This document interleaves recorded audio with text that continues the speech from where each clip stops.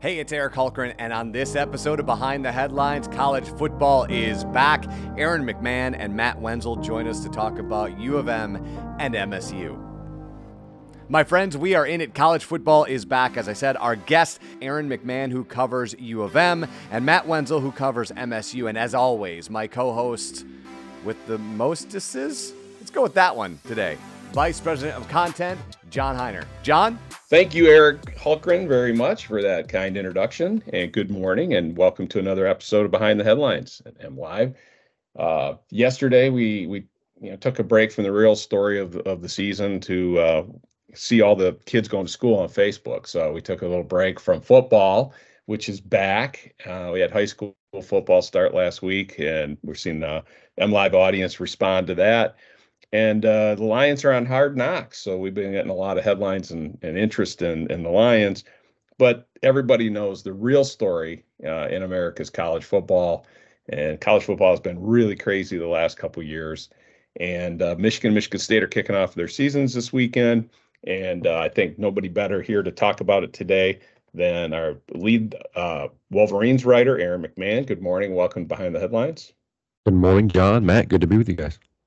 And then from the Michigan State Spartan land, we have Matt Wenzel, who covers the Spartans for M Live. Good morning, Matt. Good morning, guys.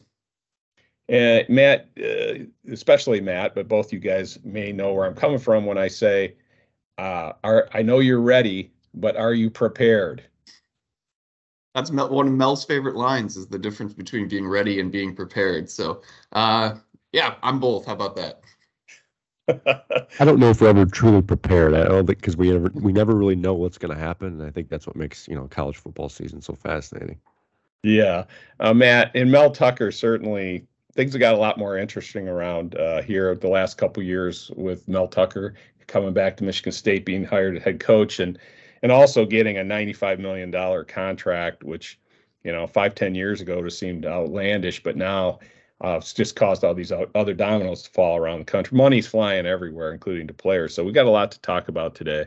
You and your colleagues on your beats have been doing a great job getting our readers prepared for the season. Why does it feel like it's less about X's and O's and football on the field than what everything else is going on with college football right now? I mean, it's a multi-billion-dollar business. I mean, there's a lot of things away from the actual, like you said, X's and O's that keep people interested. I mean, the coaching changes, the salaries, the massive TV deal that the Big Ten just put together. So obviously conference expansion. So a little bit of a mini soap opera to go with it. But, we obviously cover all angles. It's very intriguing. Let's put it that way. Every year it seems like there's something new. Yeah, it almost seems like college sports and college football especially has become this transactional thing where guys are leaving schools to go to other schools. They're signing these NIL deals where they're actually able to profit off their name, image, and likeness. So it's just so much going on. There's so much new, and I think the fans and just the donors, everyone else they're taking all this in, and I think it's added a little bit of different dimension to everything. Would you both say that this is a lot different than what you're doing 5 years ago, because you guys have been here for a decade or more, and so how is it different for you in your jobs to cover these teams? And it seems like what used to be 2 or 3 dimensions of covering a college football team, including in the major one being performance on the field, has really become more about, like you said, Matt, covering a business. Yeah, I mean, it's much different than it was 5 years ago, and I'm sure it'll be much different 5 years from now than it is right now. It's just so much seems to come together at once, with the transfer portal, with NIL, with his coaching salary, everything just kind of, I don't know. It's sometimes it feels like it's hard to keep track of because everything's moving so fast, and you're trying to, put all these pieces together. But it's just, I think the NCAA is obviously, change was not something they were fond of. They moved at a glacial pace, and when your hand kind of gets forced in these matters, the portal was a thing that was developing, but with NIL, that was basically forced upon them when the states started taking action. The Supreme Court made their decision, which obviously didn't bode well for the NCAA. So now they kind of have just thrown up their hands with NIL, and we're just like, okay, this is what we have to do. And go from there. And it's been, I think the last 2 years, 3 years have been everything is really ramped up as far as changes. And like Aaron can attest to, the portal, I mean, it's the movements are fast and many, so especially at Michigan State. Yeah, we cover these two big brands. They're almost, you can call them a corporate brand. I mean, that was the case 5 years ago or whatever number you want to put on it. But just the added money that's coming into both of these athletic departments and these schools have just changed the way I think everything happens. You just saw the Big Ten just inked a huge, $1 billion TV deal. So these athletic departments stand to make even more money going forward. And it just, it creates more issues and more things to talk about, more topics, and the money situation, I don't think is going away anytime soon, and it's going to get more complicated, I think, from here on out. Yeah, the money was always there. I mean, there were always behemoths, these athletic departments, especially football programs. But it was pretty identifiable. It was TV money coming in, and occasionally an envelope with cash that somebody in violation of rules gave somebody. But now you've got like part of Tucker's salary is being paid by alumni, and Texas A&M and some of these other programs. It's like an arms race to find alumni money or other money, and to pay not only coaches but players and others. And it almost has rendered, I don't want to say the football landscape's unrecognizable, because on Saturday morning, I think we'll all strap on a gear and turn on the TVs and it's football. But it really makes it feel a little bit like chaos. Yeah, I remember, I think it was Mark Antonio's last season, or right near the end, when they were pretty kind of stale. But he kept talking about how they went down and toured Clemson. How Clemson had redone their facility and then surge of cash because of success, and they redid it again. And I kept thinking, where do you really think you're going to get that money from, Mark? And next thing you know, Matt Ishbia, 2 years ago, gives the university $32 million with $20 million earmarked specifically toward football facility renovation. They went out and raised other cash, and they are in the middle of a $78 million renovation facility. So if people believe in you and they're going to give you the money, then you can make these changes. But yeah, like you said, it's an arms race. But I think there's the facilities, which obviously it's the cool, shiny little thing everybody wants to have, to entice recruits. But, like we talked about, NIL is now a big part of the equation as well. And then there's always the development. These guys, they come to play at your program because they want to go to the NFL. And if you can show us a track record of success doing so. So I don't know. It's just the money is obviously a big part of it. And I think there's multiple things going, factor in when these kids are making decisions. Yeah, facilities used to be number one. I mean, when a kid was being recruited to a school, that's obviously the brand was a big deal, the coach was a big deal, but facilities were always huge, and they still are to some degree now. But now you've got this added element, like Matt said, of NIL, and the recruits are now asking the coaches in the school, what can you do for me to make me more money and put more zeros in my bank account? And it's become a leader in terms of recruiting now. Yeah, and then you go back to the sterling brands who've always been the big brands, the Notre Dame, Michigan, USC, Alabama, etc. And you're not going to be a marquee brand, I guess, if you don't get the money behind it. And I'm going to stop for a little glossary moment here, because this is not Spartans Confidential or Wolverine Confidential. Behind the Headlines listeners may not know what NIL is. It's name, image, likeness, and it's a fairly new rule in the NCAA that allows athletes of any sport, frankly, not just football, to financially benefit from their name, image, and likeness. And so you got kids who are out there as sponsors now for businesses, making appearances, getting paid to record videos and send them to people.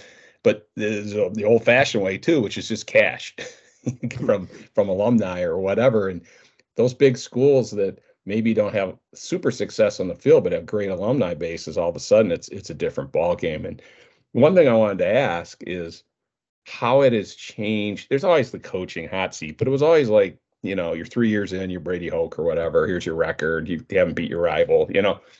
It seems now that the clock on a coach, with all of this money, because money changes everything. It corrupts I don't say corruption, but it does change everything. And, you look at Scott Frost in Nebraska, he makes this, what everybody has, I think it's fair to say, an idiotic call.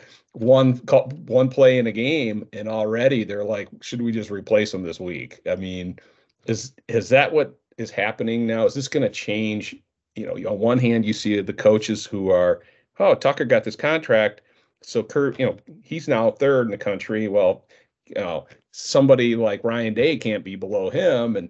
But on the flip side of that is if you don't perform, it seems like your lifespan on a coach is going to be a lot shorter. Yeah, Mel said it when he was introduced as the head coach. He said the days of coming in, getting 5-6 years or whatever, and to build this up, those are gone. That's not what it is anymore. And he's right. I mean, people expect success, especially the bigger name program, the more money, the more is expected. So yeah, I mean that is fair. And if you're making almost $10 million a year as a coach, I think fans should expect success. So yeah, I mean it's fair. It's a big money business, and results are what matters. Yeah, and the reality of the situation is, if a donor's kicking in a good chunk of a salary or whatever the case may be, they want influence in that decision. So when things go south, they're going to put pressure on whatever the athletic director, whoever's making that decision, the university president, on some of these coaches. So yeah, it shortens the lifespan or the timeline of some of these coaches. When you're getting paid a lot of money, you're expected to return on results, and that that's a win-losses on the field. And if you don't do it in short order, you could be kicked out really quickly. What's interesting to me as a fan of the sport and in college athletics, and this idea of amateur athletics is now gone. It doesn't exist. But say you're Rutgers. You guys did a piece earlier this year. One of you, I can't remember, but it had the salaries of all the Big Ten coaches. And the guys at Rutgers or Maryland are making merely like $2.5 million or $3 million or whatever. But if you have a school with an alumni base now that has suffered in the bottom ranks of college football, in pretty short order, they can change the environment or the competitive environment at a university, right? I mean, it's kind of like the Dodgers in baseball. They're just going to say, I'll pay the luxury tax in the Yankees and we'll just keep buying talent. Do you think that is going to threaten the existing order of college football, the Alabamas, LSUs, Clemson's, Ohio States? Is this really going to tip that in the next few years, or are they just going to go out and just raise more money? I don't know. I'm going to be really interested to see where this is at in a few years, because NIL became, just last July 1st or whatever it was when it became legal, basically. Everybody's throwing cash at it. Now, say you're a business that's paying X, you're paying these players whatever, or you got this collective and you're a donor and you're dumping in all these millions. Are you getting what is your return? Do you even care? You got so much money you don't know what to do with, and you're just going to keep pumping it in because that's your university. I don't know. I'll be really interested to see if there's a reset in the market, if some of these wealthy individuals and companies just say that this isn't worth it for us or that. But yeah, I don't know. Like take Michigan State, for example. Matt Ishbia, who we already talked about, who's he runs United Wholesale Mortgage. He came up with the deal for every member of the football and men's basketball team gets $500 a month just to tweet about United Wholesale Mortgage. I mean, it's not like one of those deals where you hear about rumors of somebody getting $7 million or anything like this. This is $6,000 a year, but it's significant, and I think it's helpful in recruiting. But is he going to do this forever? Maybe. I mean, it seems like he's got the money to do it. But just one example of somebody who can unilaterally make a difference at a university across the board. I mean, even the walk-ons get the same thing as your starting quarterback. Yeah, it's August 30th, Matt, and I have not tweeted yet about United Mortgage. We've made that joke plenty of times. See if we could get in on the money if we just joined in. See, they would just not even pay attention, but haven't tried it yet. Sorry, Aaron, I didn't mean to cut you off. No, I was just saying it is significant because, like Matt pointed out, most college athletes aren't benefiting from NIL. It's a lot of the higher profile players.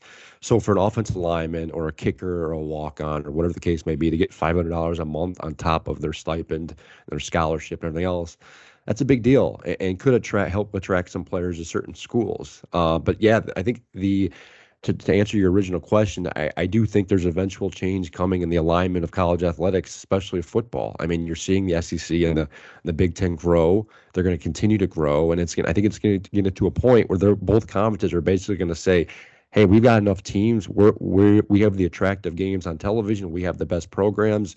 Why do we need to play any of these other conferences like the AAC or the Mountain West or even the Pac-12 and the ACC? So I think you're seeing a split is going to come eventually. You're seeing the NCAA's power waning. So it's going to be fast. Like the next 10 years, it would not shock me at all if we see some type of huge split, because the reality of the situation is, a Mid-American Conference school like an Eastern Michigan or a Central Michigan just can't keep up financially with a Michigan State or a Michigan. NIL could help level that some, but typically with these bigger schools, they tend to attract the higher priced donors and the folks making the more money. So it's the next 10 years, I think, are going to be huge, transformational for college football, especially. Aaron, it could be the next 2 to 5 years, the way it's going. And what's interesting, it's money. USC and UCLA they're to the west of the Mississippi a little bit. But if you think about I mentioned baseball earlier, American League, National League, and you got a bunch of minor leagues out there, and they're great feeder systems and all this, but you have 2 power leagues. They meet in the World Series at the end of the year. You're going to have Big Ten possibly someday down the line with Notre Dame in it or something like that in the SEC, and they play within their conference because that's where the big boys are.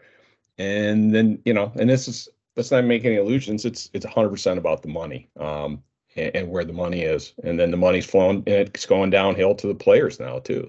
So is this, I know the horse is out of the barn, but you guys have any concerns about what this means for college football or athletics in general for college age players?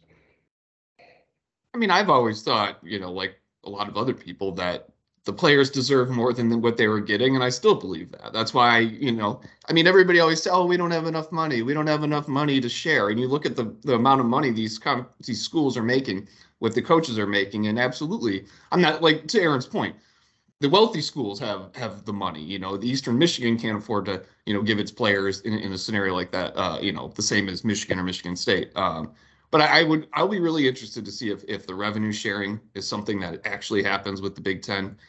Commissioner Kevin Warren has been asked about that and kind of gave a non-answer. He was open to it, yada yada.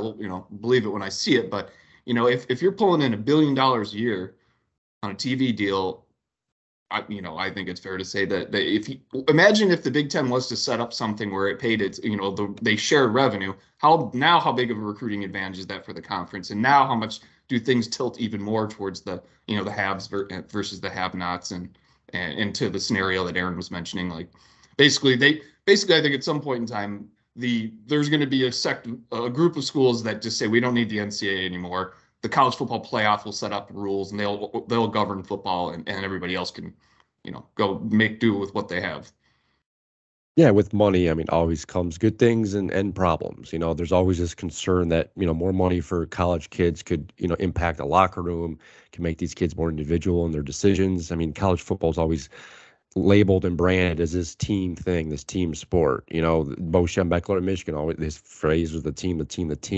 And I think there's this concern from at least the older audience that it's, in a way kind of disrupting the enoms of college football. But at the same time, I'm cautious about that because I think at the end of the day, most fans and alums and donors really only care if their team wins. They don't really matter who's playing as long as they win. And I think that's why folks love college football. They love the pomp and circumstance. They love rooting for their alma mater. They love rooting for their hometown school, whatever the case may be, no matter who's putting on the uniform. And I think that's the difference really between college athletics and the professional leagues. The professional leagues are very individual based. There's stars, they buy jerseys, everything else. And I just don't see that, at least right now, with college athletics. And I think that's why I don't see, at least from a fan perspective, I don't see it changing much. Right, I agree from the fan perspective. And then there's always been big dogs in college football too. And Aiden Hutchinson's a different dude in the locker room than, the backup fullback. That's always been the same. I remember in the early 80s going to a Michigan game, and it was after the game we were walking out, and the entrance, the parking lot's just north of the stadium. They had to stop traffic to let out this brand new Trans Am with T-tops, and it was all decked out. And back then, man, that was a car, And it was Steve Smith. I think it was Steve Smith, the quarterback. And I was like, I'm guessing his dad didn't buy that for him. But anyways, NIL didn't exist. bit of time left, and I want to talk about some things about this season. First of all, just from a football perspective, and you guys have done some really good reporting on this. The money chase, how Mel Tucker changed things. That Harbaugh's kind of now, not in the lead of the pack there. And how has Mel Tucker though changed things competitively in Michigan and in the Big Ten? Well, I mean, I think starting within Michigan, he came in and he won his first 2 games against Michigan, University of Michigan. Can't even spit that out. Nobody in program history had ever done that. And, his first win as a Michigan State coach came in Ann Arbor, and, that weird day where there's no fans, and Michigan State was coming off a loss to Rutgers, and they shocked them. And then last year, obviously different circumstances. Both teams were top 10 in the nation, undefeated, and he was able to, get his team to rally for the win. So, I think it starts there. He, like Mark D'Antonio did, he places a high emphasis on the rivalry. And, if you can be at that level where you're beating Michigan on a consistent basis, it means you're one of the better teams in the Big Ten. And so, the bar for them now is Ohio State, because Mel showed he can beat Michigan, he can beat Penn State. So the next level is Ohio State, and that is not a game that has been even close to competitive for them the last 2 years. They went into Ohio State last year with the chance to, still win the Big Ten and get to the playoff, and it was 49-0 at halftime or whatever it was. Yeah.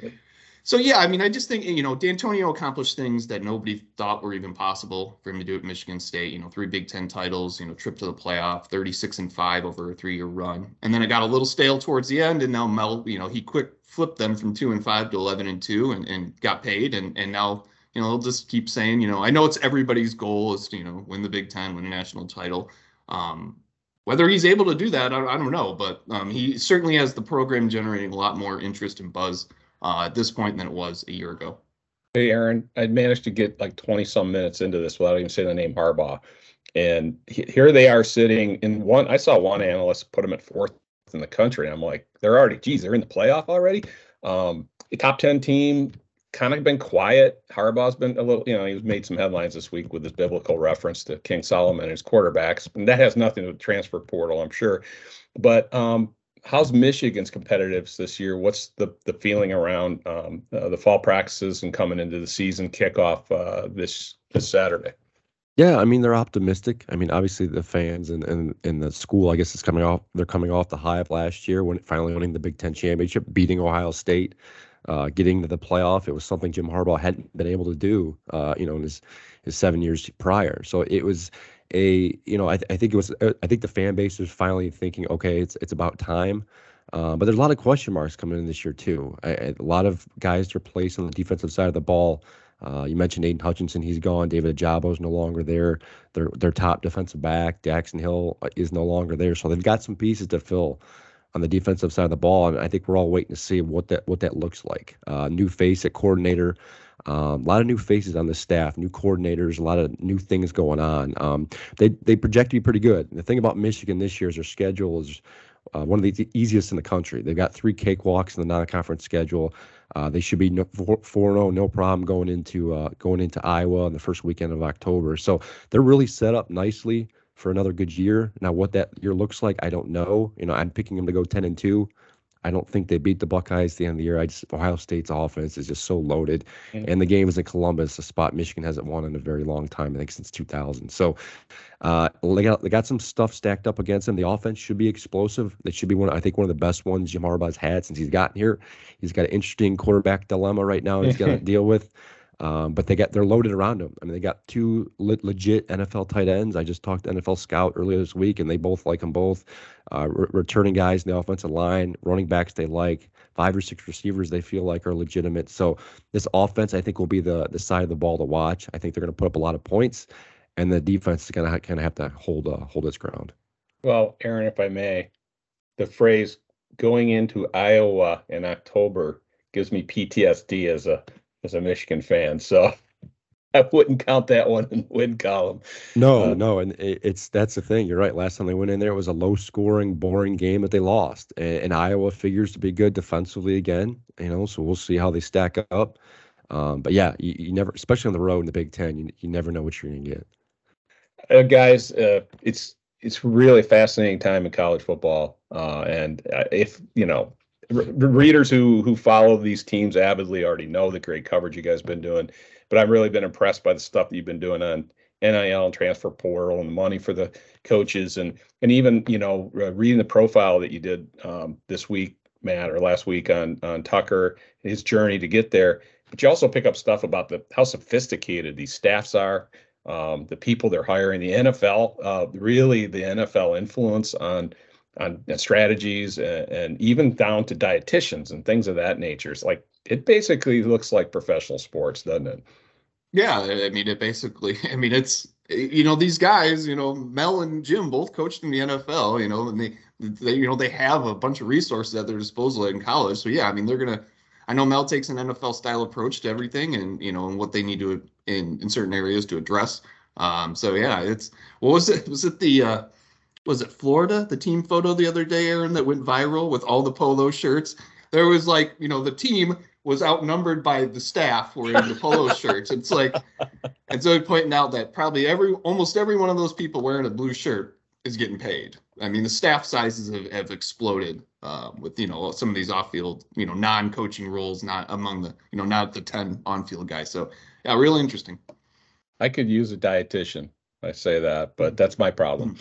Guys, this is exciting, very, very exciting, the kickoff of college football season. You've done a lot of work, just like the players, to get ready for it. I wish you a lot of luck this year. It's always more fun to cover teams when they're winning, right? Yep. And well, the fans have more interest, I think. Yes. That's true. I'm not saying you're homers. I'm just saying if you're covering a team that loses 7 or 9 games, it's probably things are probably kind of dull on your beat. So the access is usually a little bit better too when they're winning. Everybody's in a better mood, so you get to talk to more people, and it just works out that way. At least I hope it's a lot like last year, and they're undefeated going deep into the season. But again, thanks for joining us today on Behind the Headlines, and good luck this season, guys. Thanks, John. And there they go. Big thanks to Aaron and Matt for joining us as we take it all in this college football season. As always, if you like what John and I are doing, like, comment, and share wherever you get your podcasts. Till next week, he is John Heiner. I am Eric Hulkran, and this is Behind the Headlines.